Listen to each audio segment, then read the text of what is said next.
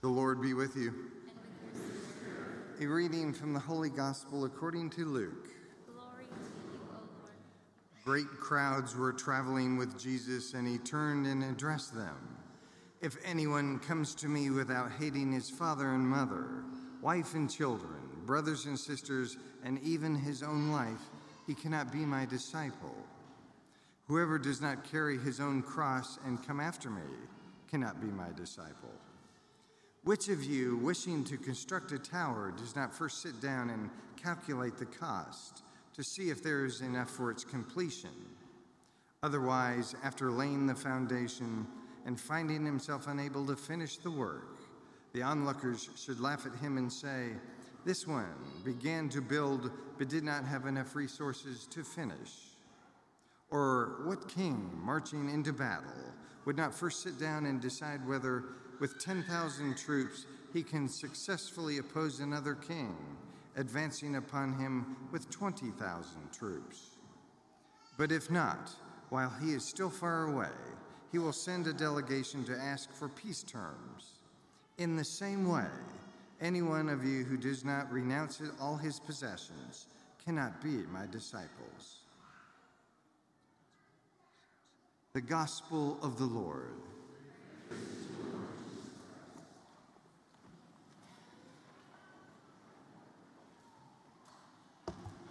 The Lord be with you.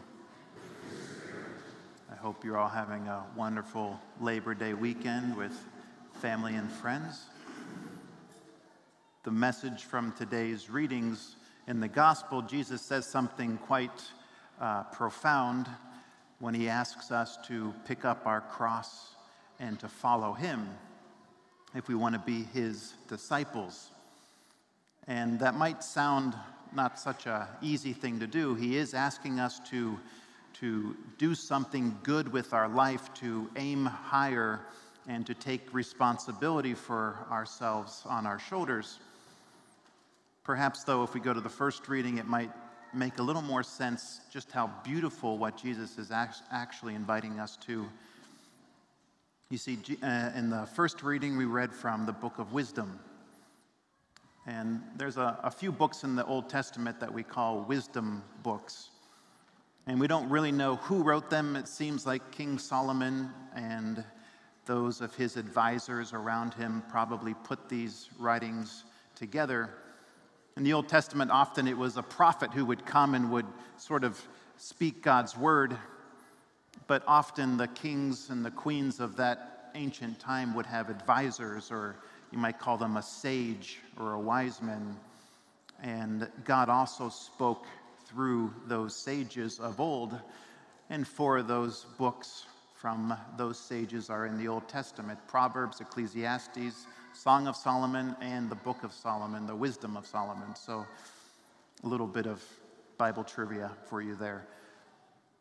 The Book of Wisdom is actually quite deep in its reflection, because it manages to come to the conclusion that we will live in the resurrection, that at death it's not the end, but life continues. One of the passages I'd like to put up on the screen here spoke to me a little bit this week as I was reflecting on different things. Doesn't seem like much, but it says the corruptible body burdens the soul. And it continues, right? And the thought process here is that the earthen shelter weighs down the mind, which has many concerns.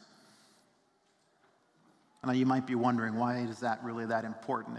It said something to me, a reflection I've been making over the last maybe it sounds a little dramatic, but I've been in ministry for about 20 years. And so sometimes you get to a point where you can just realize some truths that perhaps aren't so easily understood in theory. I'd like to go a little bit farther back in time, though, to the book of Genesis, because there God reveals something. We call Scripture revelation, because God is telling us things that we could never figure out on our own.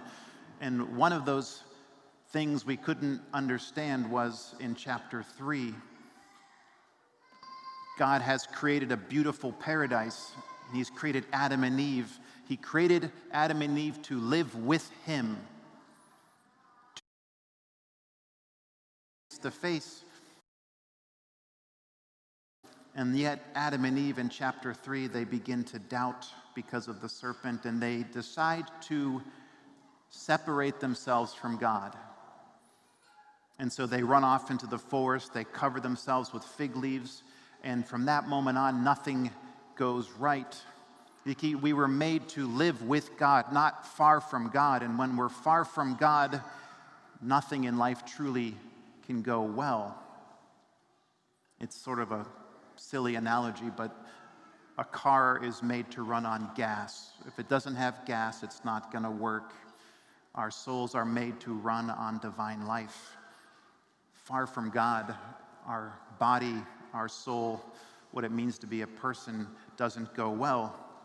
And so whenever we're tempted to maybe be upset with God because things in the world aren't the way they should be, there's wars and there's plagues and there's pandemics and there's tornadoes and there's children that might have leukemia or something, and you just think, how is it that God could create a world like this? And Genesis tells us the answer. God is saying, my children, the world you're in is not the world I created.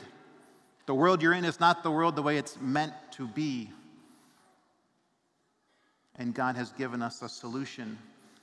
His Son came to the earth, and His Son left the garden to come after us as we've wandered away in sin. And Jesus encounters us with His mercy and love and says, if you want to go back to the garden, if you want to be healed, if you want salvation, follow me. And that's why it's beautiful for when He says, take up your cross and follow me. That's how Jesus saved us. He's saying, come with me, be a Simon of Cyrene today. Pick up your cross and together let's climb Calvary and save the world by offering our lives. That's a beautiful but hard thing to do. And with reflection that I've had over the years is often, if we take seriously what the Book of Wisdom is saying, being human is hard. The corruptible body burdens the soul. We weren't meant to be in a world like this. It's not easy. Many are born into life already with a series of problems, maybe a birth defect of some kind, or maybe it's a genetic disposition through family genes, you could say, that makes them very susceptible to an addiction, perhaps to alcohol. And they're already from day one, from the moment we're conceived, we're under the weight of original sin, and it makes life hard. And so perhaps we can be a little bit more compassionate to our neighbor. What I mean to say is that person in your family or that neighbor around you or someone who is choosing a lifestyle that you don't agree with. Perhaps it's an orientation that they've chosen or an identity that they're struggling with, and you might disagree with that, but if we really look deeply underneath all of that, at the bottom, underneath, if we peel that back, there's a little boy and a little girl who is suffering a very heavy cross. Jesus didn't tell us to make others' crosses heavier. And He didn't tell us to judge either. He's the one who's going to judge. But He did ask us to be mercy in the world, to be His heart. That's our job. A Christian doesn't leave their cross behind. They pick up their cross and they help others to carry their cross. It's very easy as a Christian, perhaps, to take the Scripture and to use Scripture to condemn someone and to use your Scripture to justify who you are and imagine yourself as better than the world because there's so much sin out there. That's not what it means to be a Christian, and that's not what we do here. Whatever your cross, wherever you're at in your journey, whatever that weight is, you are welcome here. Jesus' invitation today is to say, wherever you're at on that journey, take the next step. No one's perfect here, and perhaps we never truly will be till we get to heaven. But we do want to be a very welcoming place, because the only way we're going to get healing for those wounds is if we encounter Christ in a personal way, not as a theory, not as an idea, but you meet Christ. The Book of Wisdom ends by saying that the wisdom is actually the Spirit of God, which for us Christians is the Holy Spirit. Right?